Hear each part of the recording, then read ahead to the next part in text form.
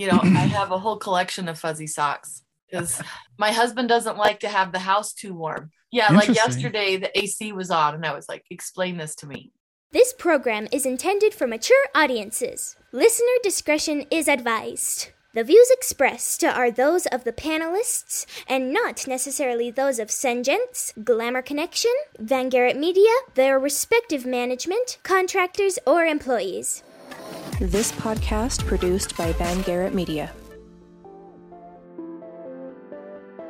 Welcome to the Share Your Hotness podcast. Share your hotness. Now, here's your host, Lita Green.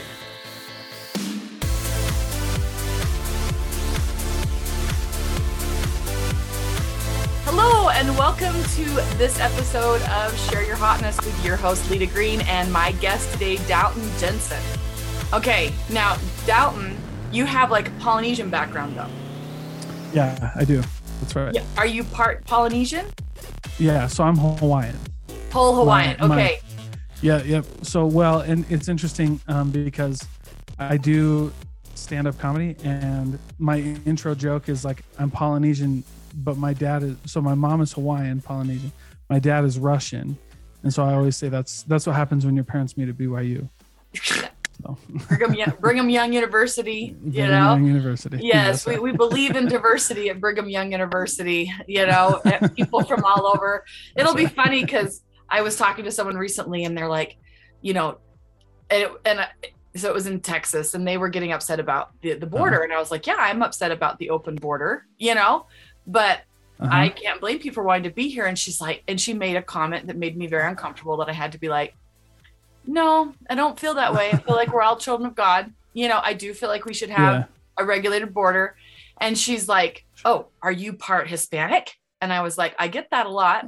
No, I'm afraid I'm just a white person. But, being raised in a faith, Brigham Young University is attached to the Church of Jesus Christ of Latter-day Saints. We believe that all people are children of God. And so we celebrate differences, and you get tons of what would be called interracial marriages, which I was never raised to even think of it like that, because it's just Joe and Susan, they love each other. Who cares? Yeah. So you get a lot of, somebody else was really surprised at how many people spoke Spanish in Utah. And I'm like, no, not really a surprise. Yeah. There's a lot, right? Yeah. That's Do you crazy. speak Russian? Yeah, that's good. Is your dad's Russian? Nope. He was adopted out of Russia when he was a baby. Oh, so wow. When you could do, I don't think you can do that now, but you used to be able to. Okay. So we originally met on LinkedIn, if I remember correctly. I think so. And you do a podcast, and I think somebody recommended me to be on your podcast. And then it was like, I remember having a fantastic time on your podcast. I loved how, like what I hope to do on my podcast, we're going to actually into people's story and who they are, and not just like pre-submit questions. Right. Yes. Yeah, that's right. Yeah. And then whatever it is you say before the last question, they're like, that's really good. I have another question for you. And they do the question you I'm like, I've gotten to the point now where they ask me to submit questions. I'm like, no, I am way more interesting than what I can think of at 11:30 at night after I've done all my other work and I'm filling out this form. Yeah, that's right. I agree. The pre-sent questions they're always kind of funky to deal with, but yeah, it works though. It, like the way that we do it works well. I like it. So it works. Yeah. So those are my favorite kind of podcasts. And I think for people that are listening, that they want to have that conversation, it's way more interesting to have it when it's authentic to in the moment. Right. Right. So, exactly. For my listeners, so I don't sum up your podcast incorrectly, and then you embarrass me in front of everybody that I didn't sum it up correctly. Would you like to tell them what you're up to? Sure. Yeah. So my podcast is The Thinking Project. I mean, and it's where I get to meet, business owners, creatives, and just really get their story and their how-to advice. To hopefully the goal of the podcast is to introduce people to everyday, millionaires and everyday people who are successful, to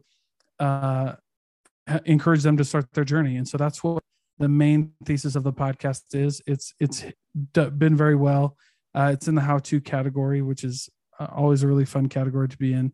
And yeah, it's just a lot of fun. Like, we had a lot of really cool guests, yourself included, and learned a lot, and and we have a lot of fun doing it too. I gave him like, oh, gee, me kind of look there, so he gave a little laugh at my body language. That's right. And I do love how you went deep into not just, I think so often when we talk about business, people are like, well, let me tell you what my business bio is, or that you really are going deep into, let's talk about the nitty gritty. Yeah. Let's really go into the ugly side, like the real side of it. I just put a post up on Facebook because, basically about how I did this latest business trip. The way I did it is it has to be, each expenditure of my business has to make sense on its own. Right. It can't be for the next, well, I'll sell more of the next thing, or I'll get that next speaking engagement that pays for, each thing has to make sense on its own. Yeah. And in order to guarantee that I did that, I drove and, did some sleeping in my van. And the cool thing is, after all the numbers were crunched, my outlay was 10% of my ROI. Oh, that's cool. So that's good though. Yeah. I could have afforded some hotels, but I didn't know that, because outside of the speaking engagements that were part of that trip, I was on commission, and I didn't want the speaking engagements to cover, because the speaking is different than the makeup side of my business. So I make each of them stand on their own. So the makeup's not supporting the business, and the makeup supported my speaking as it started, but now they're both grown up and they can stand on their own. So I loved how you really got into the realness of what it's like to be an entrepreneur, or to be at a certain financial place. So I thought that was really, really good, because I've been on a lot of business podcasts because they call me a boss babe. And I'm like, don't call me a boss babe. I'm the boss because I'm the boss. That's right. Not because I happen to be really good looking and female. The whole boss babe thing is interesting. I find it insulting personally. Don't put a qualifier on it. There you know, I've interviewed a lot of female entrepreneurs and women in business, and I kind of get that from a lot of them. That the boss babe thing is, it's kind of just like frilly, like kind of takes away from the actual meat and substance of what a lot of women entrepreneurs do and female entrepreneurs do. And I also feel like it puts this pressure on the woman who doesn't have a business, who is choosing to be at home with her kids, to feel like somehow she's doing something wrong. And when we all have our own thing, and that's okay. Yeah. And everything is valuable. It's all important. And you don't have to be a certain size or a certain income or a certain number of kids or whatever it is. You get to be your own. You get to have your own adventure in life. Right. Yeah, exactly. And everybody's journey is different, and everybody's view of success is different, and everybody, you know what I mean? And it's all just relative, and no matter what they say. Like, I'm not a fan of, because I think boss babe kind of falls under, and by the way, like, for me, I've interviewed a lot of people, a lot of female entrepreneurs who kind of like the term, who like to jump on the wagon or whatever. But for me, like, when I'm interviewing people and when I'm out and about, it's about like finding out like what makes you tick and what makes you like want to get up in the morning, because it really is just so different. And that's why I'm not a huge fan of like the hustle culture either. Because this isn't about killing yourself, like working 100 hours a week. If you know what I mean, like, is there something that you could be doing that can meet all of your goals and afford you the life that you want? Because here's the thing, like, and I don't mean to go off on a tangent, but here's a big thing for me is like, we're just having a conversation.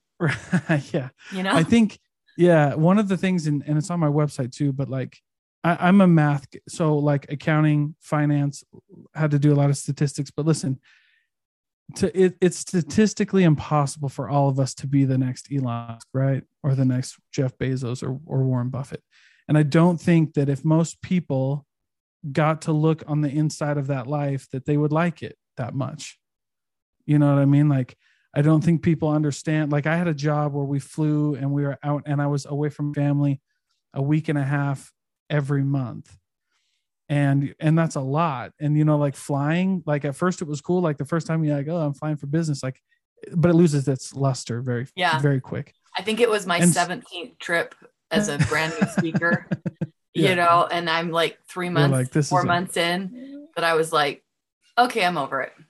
Yeah. It's not as hyped up as it is. And I think that people, and one of the reasons, I like these types of podcasts in mine is because you can meet people who are living the life that you will actually want to live, who are doing things that they love. And you can realize that you're doing that. You know what I mean? Yeah. Like, that's a great point that there's, that's so true. I always talk about when you have a mentor, make sure you want the life they have. Yeah. Right? Yeah, like one of the best. Don't nitpick like, oh, I want their financial success, but do you want their relationships too? Do you want their family life? Do you want how much private time they have? Like, look at their whole life.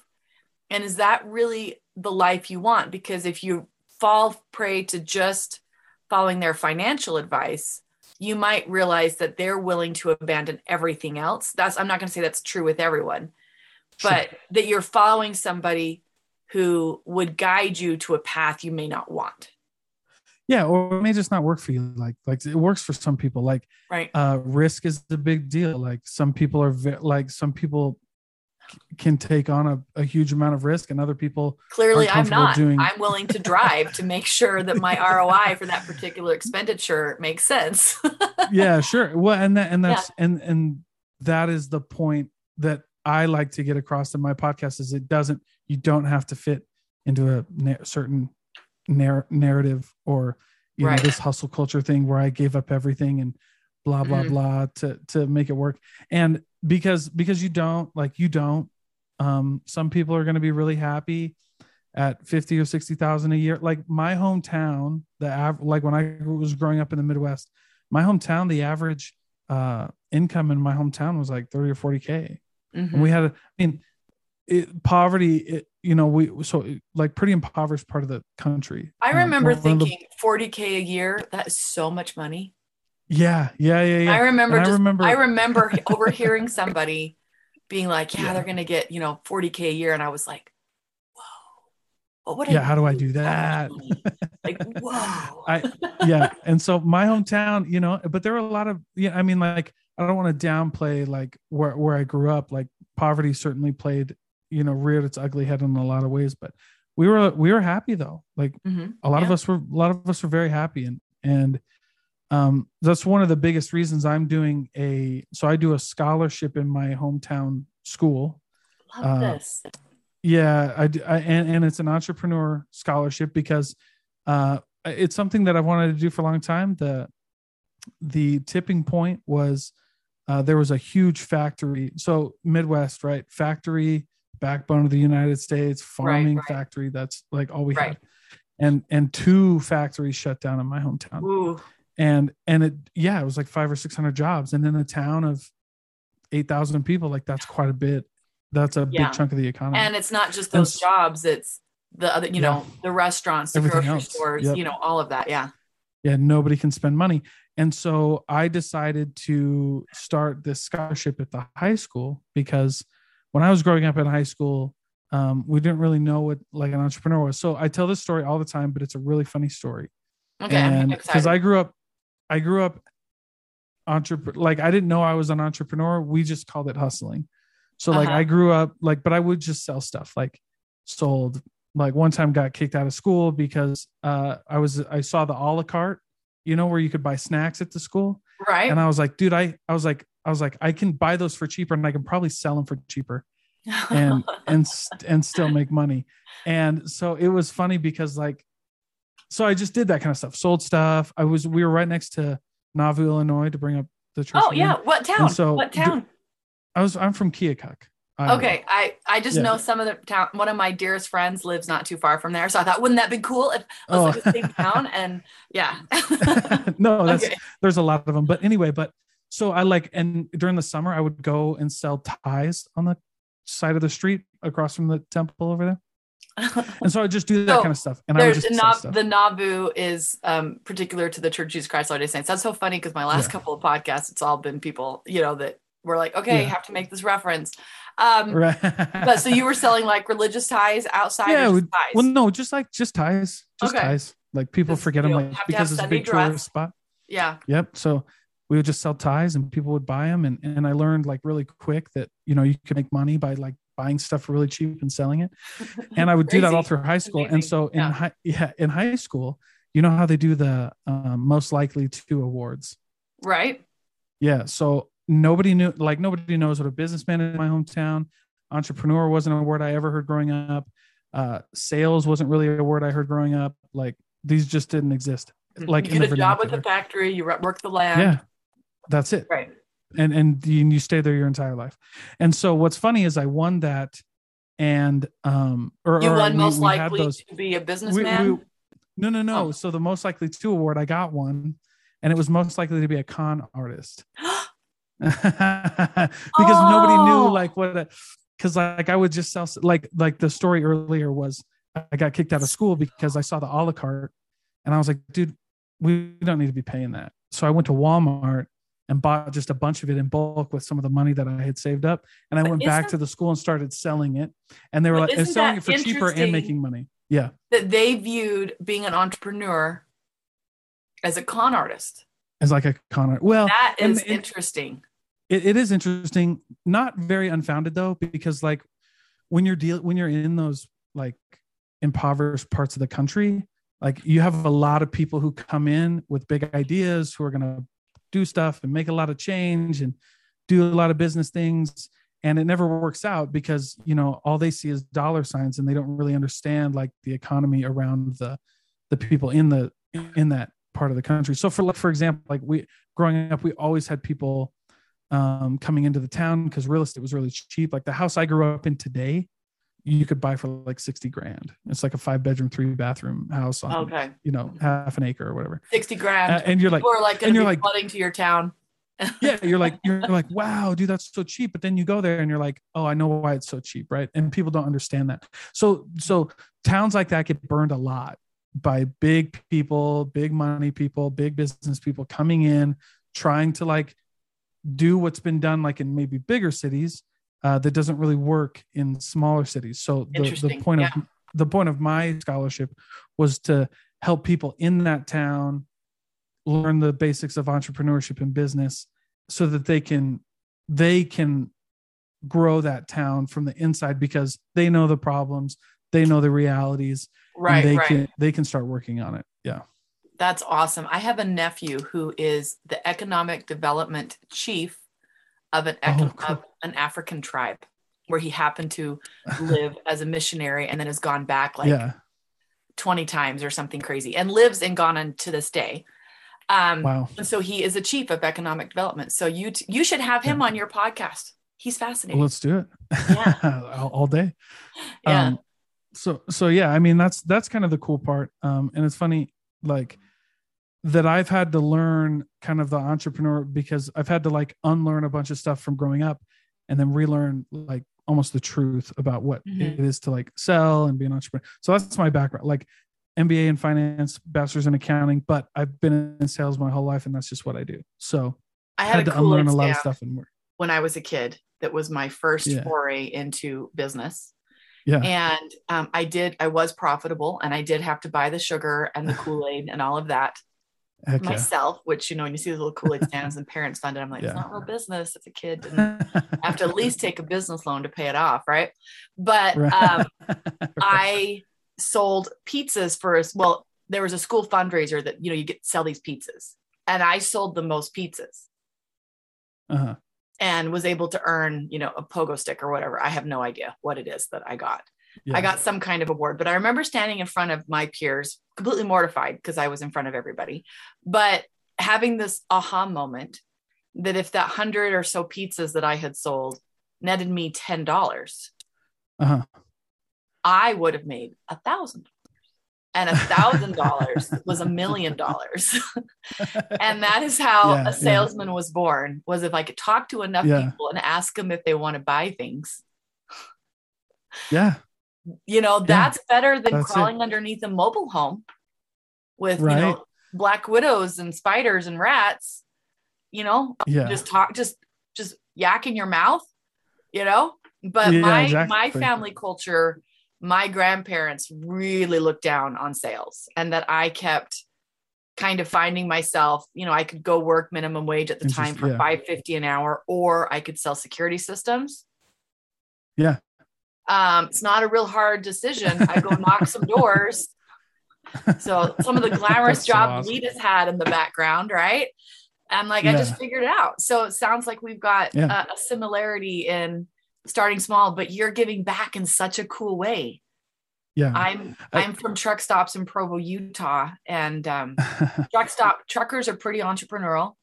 A lot of absolutely.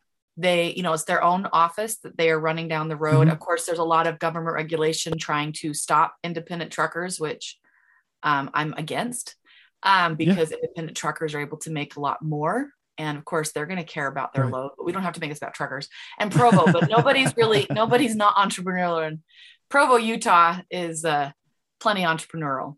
So right.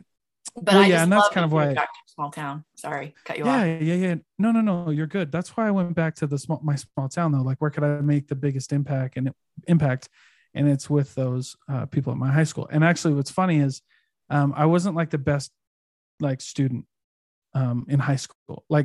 Cleaned up my act in college and stuff. But it's funny because I go back to my hometown and I see some of the teachers, because that's a part of the country where I always say the Midwest is behind in years, because in the Midwest, in my hometown, you still find people who are working at the same job for 40, 60, 70, whatever years, right? They get the gold watch, then they drink coffee at the small gas station until they die, right? That's the real, that's real people in my hometown. And so the reason I bring that up was because I went back to high school there, and saw the counselors that I'm working with were people that knew me when I was in high school. And they were like, this is banana. They all wanted proof. I had to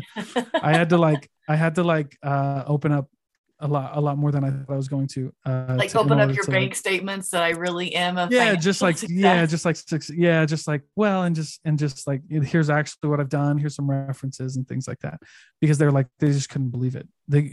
Because it just doesn't happen in those small towns. Yeah.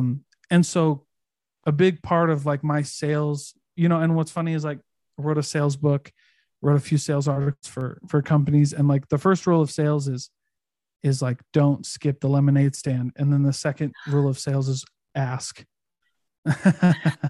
Because you can't, I believe in what goes around comes around. And if you skip the lemonade stand, if you can't buy lemonade from a kid off the side of the road, nobody's going to buy something. Okay. So I took that differently than what it meant. I took it meaning don't skip the fundamentals of working with the public. And that too. Yeah. Literally support the young entrepreneurs is what. Absolutely. Yeah. You have to, if you skip, I always have cash on me in the summertime, all the time. And it's always enough to buy however much lemonade. And my kids, my wife knows, you just don't do it. In our house, we don't do it. We don't skip the lemonade. Same. I support them too. And then I ask them, so who bought the stuff? Your mom? Or are you going to pay her back? Yeah, right. Then you know, and then you go into all that. But it's actually a really good thing to teach people is offering a service, and then maybe you add something to it. And anyway, it's just a really good, you never want to dampen someone's spirits because they have that hustle. And standing out on the side of the road with a sign that says, please buy lemonade from me. That's pretty vulnerable, right? But it's also, and so you learn, can be really hard work in your brain, maybe not standing isn't hard, but knocking on that door, standing with the sign, there's a mind game that happens of acceptance to rejection, and being able to say, I want this more than the fear of the rejection is a key to a happy life. Yeah. And so what's funny is, okay, I'm super glad that you brought that up, because in my scholarship, it's not a normal. So, and this is also why I had to it took me a little bit to set it up, because it's not a normal scholarship. Normal scholarship is you write an essay, you send a video, you do some kind of submission, and then somebody picks. And I was like, I don't want to, that's stupid. That's not an entrepreneur scholarship. So my scholarship is a 4-week challenge. So you have to enroll in the challenge. So we got a month, and there's 4 weeks, and each week is a challenge to teach you something. And then you get points by playing the game. And then at the end, it's very entrepreneurial. Whoever has the most points wins. There's a boy scholarship and a girl scholarship. So a boy winner and a girl winner. And that's it. Right. And it's very fair. Mm-hmm. Everybody gets the same stuff. Everybody gets the same things. The rules are very strict. So the first challenge, and these challenges aren't like, I didn't make these up. I actually, just gathered them and thought that this was a really way to teach entrepreneurship. So, but the famous video TED Talk, the rejection challenge. Did you watch that? Oh, TED Talk? yes. Yeah. Yes. It's a great video. Yeah. And so my first challenge is the rejection challenge. It's whoever gets rejected the most, you have to document it. Whoever gets rejected the most wins that week. Yeah. Gets whatever. It's okay. And you're still alive. You're still breathing. Yep. And you have to the goal is like to get rejected. Right. So you want to ask things, and then obviously, and then we go back, and then we come back after the week goes, and we go, okay, so what did we learn? Right. We got rejected this many times, but we learned lessons, right? Some people, give us, it's no is not the end of the world, right? Even if someone says no, they might follow it up with a why. If someone says no, they might follow it up with a referral. If someone says no, you know what I mean? Like, so you learn these things, and then the second, third, and fourth weeks are challenges like that. And then the last day of the class is like actually kind of funny, because I actually talk about how the last 3 challenges were actually limits. And, people ask me sometimes, they'll be like, if you had $1,000, what would you do to make money? And I said, I would put the $1,000 in a bank account, and I would go find something to sell for somebody. Like the $1,000 is actually a limitation at that point. Like I only have $1,000. And so the idea is like, that's hard. Like, what do you do with $1,000? You really can't do anything with $1,000. Right. Relatively. Right. So the better mindset is screw don't give me the 1,000. Just go, let me sell something. And I'll make more money than $1,000 in one day. Right. And so it's like these kinds of things. Answers out of the box thinking, and how so place ourselves in the box, limiting ourselves. Right. Yeah. Right. So week 1's the rejection challenge. Week 2 is the, I believe it's, you're from Utah. I'd never heard of this, but it's a good game. The bigger or better. The little kids will knock on the door. And they'll be like, they have an item, and they're like, yes, it's bigger or better than this. Yeah. The first time some kid came in, I was like, knocked on my door asking that, because we didn't play it when I was a kid, but when I've lived in 9 states and we moved back to Utah. And somebody's like, do you have something bigger and better than this? I'm like, yeah, I have a whole entire house, something better than that. I was like, what? That's right. What? Yeah. Are you casing the place? Like, what? Right. Exactly. And the goal is that they give you a paper clip, and you give them, 4 pieces of paper, or, something that's just better than the paper clip. Yeah. So week 2 is the bigger, better challenge. So you have the rejection challenge, the bigger, better challenge. Then we have the $5 challenge. So it's very similar, but now I'm going to give you some money. And the $5 challenge is pretty simple. It's all profit must come from the $5, and all new, all new income, all new revenue must come from the profit of the $5. So you only have $5. So you're teaching them how to bootstrap a business. Yeah.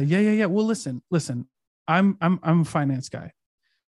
Equity funding is probably the worst way to get money. So there's a lot of ways to fund a business. Debt, equity, debt is better if you can stomach the debt.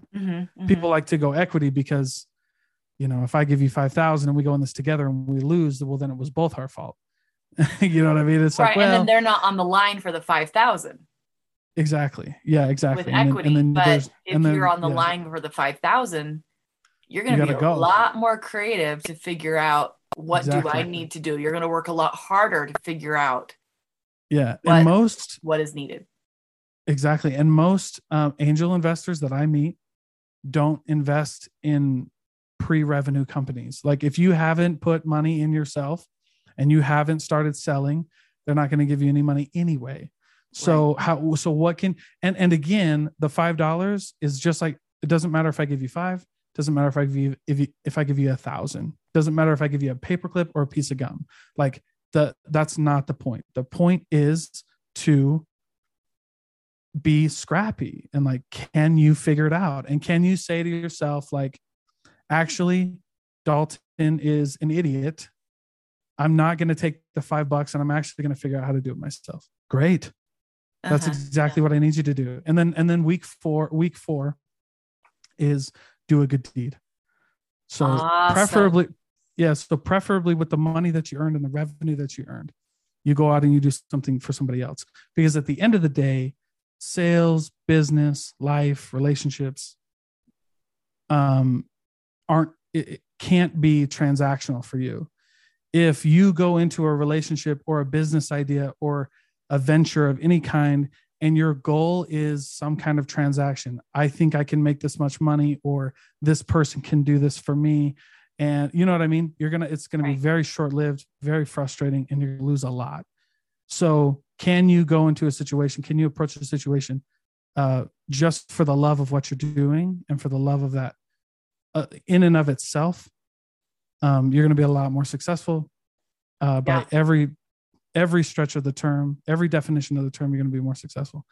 And so, that's what I'm trying to do with and by the way, this is the first time I've told this on any podcast. So right here, people on Share Your Hotness podcast, Dalton Jensen first. Yes. I love this because you're teaching kids. It's not about their circumstances. Right. That they can use to create success. And, of course I'm thinking back, to my own entrepreneurial story. And when I figured out that I could sell, so past the pizzas, time that I was good at this, I realized I had to sell something that I believed in because people would believe me. Confidence is a big deal. Yeah, but that I had the ability to have people believe me. And so I needed to make sure that I was doing something that was ethically, that I could be very proud of, because I could get sucked into, and I did. I was working for a company that I believed in the product, but then I met the owner of the company and I could not believe in him. And, that's a big deal. And I walked out of that supposed to be very motivational, very exclusive meeting with the owner of the company. We were supposed to be like lit on fire, and I quit because I realized that individual could not lead me anywhere that I wanted to go as a person.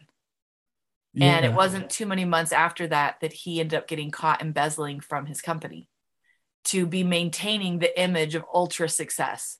And it wasn't a direct sales company. It was a commission sales company, which, had kind of the same vibe as what a direct sales company could have. And so it's like, I have to sell things that I am really convicted about, and that I need to be the final buck, like you're talking to me, not, right. I'm good. If there's a problem, I'm going to stand behind it, and I was selling a product for him that he was the guarantor if there was, a problem with the product. If you needed to get that water filtration system fixed, it was on his integrity. Yeah, exactly. And because I couldn't respect his integrity, if there was something wrong with the product, my client that I said would be taken care of would not be. Right. Yeah. It's just, And so it teaches that, like, that's the whole point, I think, is to teach kids, like, that it doesn't matter where you came from, because I know many people in my, circle who had every foot forward. They had all the money that you could have asked for. They had all the talent on their team that you could have asked for. And it was a crappy idea. And they were the best salespeople. Like, I knew some really good salespeople, but it was a crappy idea. They got too complacent and then it failed. Right. And I'm not saying that happens every time. I'm sure that, but there's something to be said about growing up where I did, and where these kids grow up, and then figuring out how to make it and realizing like that stuff is actually a crutch. I misspoke. Can be a crutch. Right. And can be something that holds you back. And you can't wish for that kind of stuff. Like, man, I wish if I had X amount of money, I would start this business. If I had X this, I would start this business. Like, listen, most of the successful people I know didn't have any of that anyway. Like, I know a successful wallet company who the owners never knew about wallets. I know a successful do you know Freshly Picked, Susan Peterson? Have you ever heard of that brand? They're feel like I have, but I'm not sure. Baby boots, like baby moccasins. Oh, and like right. And she has like, you buy a new moccasin like every month or quarter or something. Is that the one? Like she's on Instagram? She's all over. She's Susan Peterson. So she was on my podcast. She was a bartender. Mm-hmm. She didn't know anything about this. Actually, if you go back and listen to the episode, she walked in on at her friend's house, and her friend was sewing things in one of those old school sewing machines and then selling it on Etsy. And in her words, you can go listen to this, but she goes, I thought in that moment, like, you're not smarter than me. I can do this. So she went home, started making stuff, started selling it on Etsy. And like, she'd had kids, but at that time, I think her kids were a little older, maybe. Right. But anyway, that's just the story, right? I have a friend who has a business that is 10 to 15 grand a month. Yeah. Selling hair bows. Yeah.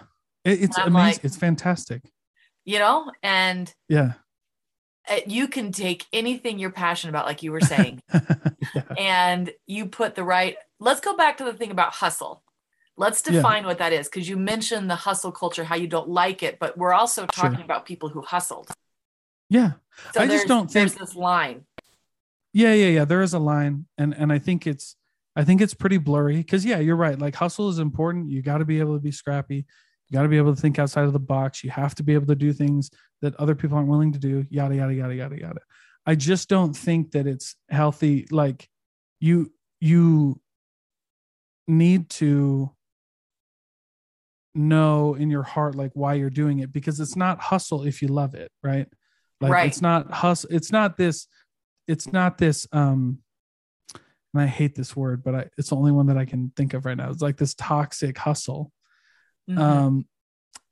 If you love it, and if you know, I think like, when people get wrapped up in, so I've been in a direct sales company for 21 years. Mm-hmm. And, honestly, when I was in the top 10 of the company, people, it embarrassed me to be clapped for. I would receive the award graciously and, I was excited, that kind of thing. But I would tell myself, well, it's because anyone else in here could do that if they did the work. Right. But when the culture shifted, the last thing I wanted to be was in the top 10, because the culture became, even if it means you're stealing business from, your sister in business, people in the same company, even if you sign up the lady who's $30,000 in debt, and you tell her that in 3 months she'll be able to make that with this if she invests 3,000, right. If it became who could be the most convincing, instead of who, the whole culture shifted. Right. And doesn't mean everybody who was a success was participating in that, but I was like, I don't want anyone to perceive that I am. Yeah. And so I didn't want to be recognized. Because I wanted my personal brand to be one of unquestioning integrity. Yeah. And that's kind of the hustle we're talking about. If you're willing to do anything for money, eventually you'll sell your soul. But if you work hard consistently with good business principles and put your passion and your heart into it, you can't help but make money. Right. Exactly. I think one of the big, like, there's two things that when you were talking, that really stood out to me that I have discovered, like, interviewing all these people. And the first thing with business is, like, I was sorely disappointed when you're in search for, like, this secret, like, millions of dollars have been made from this idea that somebody has a secret for business. And I think the reason that is like a multi-million-dollar industry, like, what's the secret to winning? Secret success tip. Yeah. The only I have, buy this $49 or $5,000 package. Right. Right. Right. What you find out is there's no secret, and it's very anticlimactic. Mm-hmm. Because what works for one person doesn't necessarily work for another person. And the sad thing is they'll pay people a commission to enroll other people when they themselves know there's no secret, because they don't want to admit that the emperor's clothes are gone. Well, yeah. And so for me, it's like, I was very, it was eye-opening when you realize, like, what's the secret to business? Well, there is no secret to business. You just got to start, and like, you got to go, you got to do it, and you got to figure it out. And you'll fail. You're going to have people along the way. Yeah. And I don't even, I'm also like big into philosophy. And so, like, some of these words that we throw around here, like, I'm not a big quote guy necessarily. I'm not a big like of these corny quotes, like fail is first attempt in learning. Like, no, it's not. It's just, if you keep thinking that, like, if you keep thinking that's the definition of fail, you're gonna hate it every day, right? And so it's like, well, what is failure? And I just don't think it exists, right? Because listen, I've talked to, and here's why. I've interviewed, I've got over 300 hours of interviews with people in the entrepreneur space. They've all had rocky starts. They've all had points where they didn't enjoy what they were doing. And then I ask them this question. I go, well, would you go back and do it again? And the answer is absolutely. And it's because it's part of their story. It had to happen that way. Right. It absolutely had to happen that way for them to get to where they are. Mickey Rooney quote that I use in relation to my miscarriages: "You always pass failure on your way to success," and just make it there it is. Okay. Yeah. But if you don't keep persevering, you're never going to get to the thing. So why have it be the defining, which I think what you're saying is, don't worry that it's there, because it's just part of the process. Part of the game. Yeah. It's part of the journey. All right. And it's like, well, and I go far, and I go as far as just to say that, like, we put unnecessary labels on things that don't need labels. Yeah. Like, I lost that deal. Like, I go, what do you mean? Do you mean they signed up and then they left? He's like, no, well, I was about to close them and then they never closed. And I was like, well, then you never had a deal. Like, you didn't lose the deal because it was never there, man. Like, I lost the guy. No, you didn't lose him. He wasn't that into you. It's never, yeah. I mean, like, losing a deal would be like signing somebody up, having them pay you money, and then maybe it's just impossible. Like, I just don't know. I don't understand. And they didn't get funded or whatever. Whatever. Yeah. And it's like, but even then they didn't have the funding. So yeah, you never had it. Right. It's the all in, that we endow certain points of our lives with more meaning than what it is. It's just an event. It's okay. Learn from it. No, instead of just being like, blaming it all on them, instead of what could I have done better? Yeah. I have my Polynesian tattoo, but I have a tattoo, and part of the tattoo is one of my favorite Latin phrases.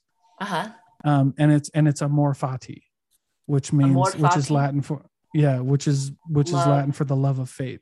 The love of faith. Meaning fate. Fate, the love of fate. Yeah. Okay. The love of fate. Yeah. So I have a story that goes along with this. My grandpa's crazy Polynesian guy. And so he would in church, I grew up in church, and he would stand up in church every day, every Sunday, and he would welcome people. And the first thing he would say is, welcome everybody, blah, blah, blah. And then he would say, I want you to know that you are where you're supposed to be. Mm-hmm. And that meant at the time, like, because you're supposed to be in church. Church is not happening right now. You're supposed to be in church. But as I grew older, and I learned certain things, like studied philosophy and stuff, that quote was actually a big deal. Like, and something that I live by every day, which is like, in this moment right now, I'm exactly where I'm supposed to be. Yep. You know what I'm saying? Like, good, bad, nothing. Like, I taught a lesson in church one time, and I don't know, I teach this lesson in and out of church, but it's like, why do bad things happen to good people? And then people start answering, and I go, actually, it was actually a trick question. The question itself doesn't exist. I know where you're going with this, and I love it so much. Yeah, yes. Because it's like, no, there's no bad things, there's no good things, right? Like, and so so people go, like, ask me that question. I go, what do you mean? because when you're in business, and so my sales process is like, I call it empathetic selling, the art of connecting. Right. And it's because when you look at these things, like there's no, like, actually the first thing I teach in my sales course, when I used to teach it, I don't really teach it anymore. But anyway, when I used to teach it, the first one was you have to be able to say no. Like if you can't say no to a deal, you're not ready to be a salesperson. And people would be like, well, aren't we supposed to get 100% of the deals? I was like, listen, if there's a sales closer out there who's telling you that he has a process that will let you close 100%, they're trying to close you. Yeah, they're just lying to you. Yeah, but they're trying to get you. Yeah, you know, yeah. Every single person who's gone through my program, every single one never misses a deal. Yeah, you're lying to me. Yeah. Because, and so anyway, it's this ability. It's like, all of this full circle. Bad things, good things, labels. Like you have to be able to say no. It's okay to go through hard times. And that's also like why the first challenge is rejection. Like I didn't just throw this course together. I was very intentional about what was first, what was second, what was third, and what was fourth. And the first part is if you can't make it past the first week, you're not ready for this. Right. If you can't get, and I have qualifiers too for the objective. You have to get at least 10. And everything above 10, then we start counting, because like you have to be able to do this. Like a team of a class of 10 or 15 can't come in. The person who wins can't have one rejection. You got to get up to like 15, 20, something like that. You have to. Right. You can't do this. Like, I asked my mom for $5 and she said, no, that doesn't count. You need to go to the restaurant and you can't say that you're doing like a class or anything like that. You just got to walk up and be like, I want 10% off. Can I have 10% off? Yeah. The power of the ask, for sure. Absolutely. Yeah. Absolutely. And I mean, that relates to relationships too. That sometimes you might have to say no to that date or that relationship offer. It's like, no, you have to be aware of what it is that you can do and that you're capable of doing. And you're only going to find that out by, testing out your limits. Right. Yeah. What just you like, what you notes. don't like, if it's relationships, if it's business, for me, data entry slows me down. So I figured out as a very, very early in my career that it was more profitable for me to hire someone to do that part. Yeah. But I knew exactly what the job was. And so then I would make sure I was doing a really high ROI activity for the time that I was paying them. So even when I was only making like $25,000 a year at my business, I had a data entry person because then I would make those phone calls and that helped me get to 30, which, helped me get more and more and more. Right. Yeah. Because I was making sure that the activities in my business produced a certain result. And even if I liked certain activities, I couldn't just do those activities if they didn't produce a result. Yeah. Well, and what's funny is like, I hope none of the kids who are going to do the scholarship listen, but the idea behind this and all of this is to get people to work together. Like there's no rule that you can't work together, but I'm not going to explicitly say that. The reason is because you got to figure it out, man. Like you have to be able to like team up with people and so, but you're right though. So what is the lessons of this scholarship and what I'm doing with like all of this? Well, first of all, it's like, you can't do it without a team. Like are you doing good things? Like, and whatever that means, I'm not like God. I'm not going to tell you what good is or whatever. Like you need to figure that out.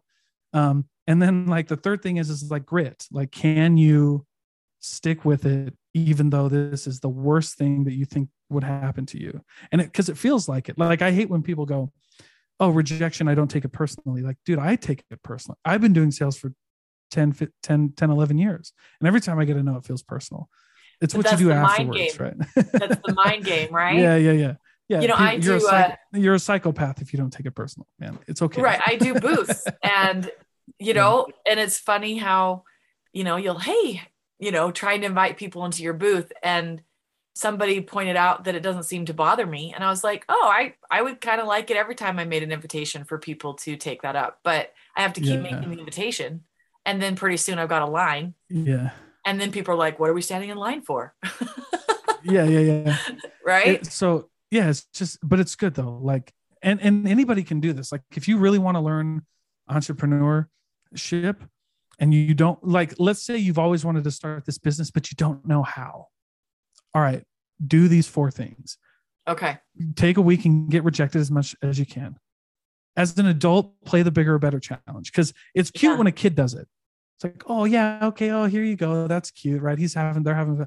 How about you as a full grown adult, go knock on someone's door and playing a bigger or better game? Do you have anything? That's weird, I love it. I think it's a great idea. Yeah, but I mean, I get upgrades on airlines because I'll be like, oh, did you want to put me on that list? Yeah.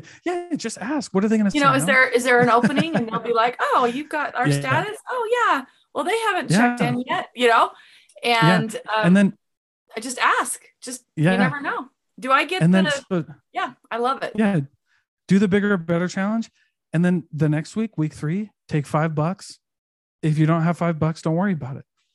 Make money with take $5, and the challenge is for a whole week. You can't do anything if it didn't come from the $5. Yep. And just see what happens. Like, and then you know what? And then week 4, you've been pissed for 3 weeks. Go do something good. Go find somebody to do something good. Goes back to what we were talking about earlier, that people have this, I don't even know how I got here. I just like posted and it's like, if you got your success, you had no idea to get there. One, you are 1 in a million lucky and have no business signing up people to follow you. Right. Or 2, you're lying and you're not willing to say what's really there. And you've got some kind of, something you're not willing to help mentor other people with. And you hear that in direct sales all the time. Like I just did, and it just like worked out for me. And so you just got to be like, and then you find out that they had, 100,000 followers because they're just gorgeous beforehand. Well, maybe it's because they're gorgeous and that's great. I'm happy for you, but don't go up to someone who's a normal looking individual, like my good looking self, and say, all you need to do is just post on social media and you'll have success. So you've got to really look and analyze what kind of practical tools, because then if you don't know how you got there, you could not repeat it. Yeah. Which is why the failures, the losses, the rejection, the bootstrapping it is so valuable, because you can repeat it anytime. Yeah. And with anything, like, because when things like this, and this will be the last thing I say, but when things like this happen, when you lose a job in a recession, when you lose a job, not in a recession, when you're trying to find extra ways to make money, like you're never starting over. When you learn the principles from those 4 challenges, you always start with what you have. And like, look, and it's happened to me before. It was so funny. Like I had to put my money where my mouth was one day. I got laid off from a sales job. I thought I was doing great. And that happens, by the way. You can be the best and they'll still chop your head off because no one cares. Right. I had a sales job that, because I was a woman, didn't want me to be the lead salesperson. Which is crazy. Bad who had to support families. And I'm like, which is ridiculous. Whatever. Then you should have taught the men to be better. But anyway, I actually went and found another opportunity. And then they tried to big. And that's what I did. And I was like, nope, it's good. Because you know what's funny? I remember talking on a podcast the day before I got laid off. I was like, listen, dude, imagine like I could get laid off tomorrow. It was so crazy. I was like, look, I could get laid off tomorrow and I'd be fine. And guess what happened? I got laid off the next day. I was totally fine because I was a salesperson. Everybody needs salespeople. But what a gift for you get to see that the principles that you were teaching, when the pedal hit the metal, you could do it. Absolutely. Well, yeah. And that's just going to make you more confident in what you're teaching and sharing and presenting to people, because you have lived it in so many different angles. Yeah. And now I will say, like, they did give us a little severance when we left. So I had a little bit of breathing room, which definitely helped. But at the same time, it's like, it wasn't enough to support my family for a long time. Like I had enough to like, I was like breathing, that was enough to help me breathe through a straw for a month. You know what I'm saying? Right. But, I know what you're saying. You know what I'm saying? Like, so I don't want people to take this the wrong way. It wasn't like my back was against the wall, but listen, I have 2 kids, I had a mortgage, I have a family, like, and you lose your job on the day that like we're in a recession, we're going, you know what I mean? It's scary. And so all I'm saying is like, you can do it. and it's doesn't mean it's not terrifying as hell. It doesn't mean you're not going to have anxiety. Doesn't mean it's not going to be hard as hell, but it can happen though. But it can happen if your head's on. I think you said something really profound. Doesn't mean it's not going to be hard. Doesn't mean you're not going to have anxiety. And I think so often we let our emotions shut us down. Yeah. When emotions change all the time. Yeah. Well, and you know what's funny? I learned this. But the only thing, so your body, like emotions are a body thing, right? Right. And a mind thing, but they affect your body. But do you want to know something funny though? And this is why, like, it's all kooky, but I learned this. The only thing that changes when your emotions change, there's one thing that changes, and it's your breath. Ooh. So that's why breathing is so important. So like the only thing that changes so I teach my daughter and my son breathing, like they just got through a breathwork class and we do it all the time, but awesome.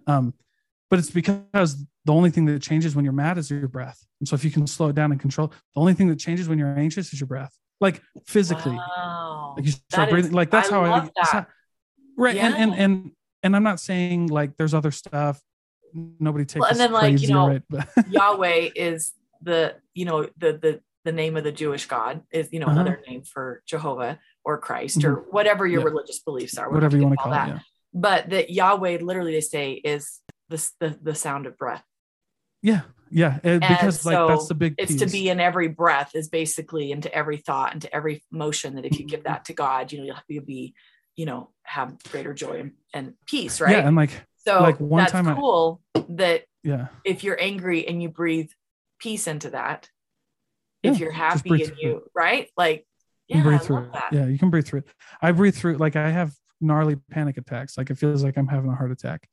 And the only thing that helps and the only thing that changes, like I realize I know I'm having a panic attack, not because like other things are hurting, but because but my breath is like stopping. So you breathe through it. Right. And it takes me like 15, 20, 30 minutes to breathe through a panic. You know what I mean? So I'm not saying like, no, I love that you're sharing this, because that's the problem with the boss babe and the hustle culture is they're never projecting the ugly and hard side of it. And and then people fail because they think they quit, I should say, because there's something ugly happened. And they think there's something wrong because they think it's supposed to be this perfect little path that happens. And that's not true. Mm-hmm. Not everybody always says yes. Not every deal always works. And there's nothing wrong with you that you're in the heart. It's just part of your story. It has to be part of your story. It's part of your story, and that's fine. And so, Dalton, I appreciate it.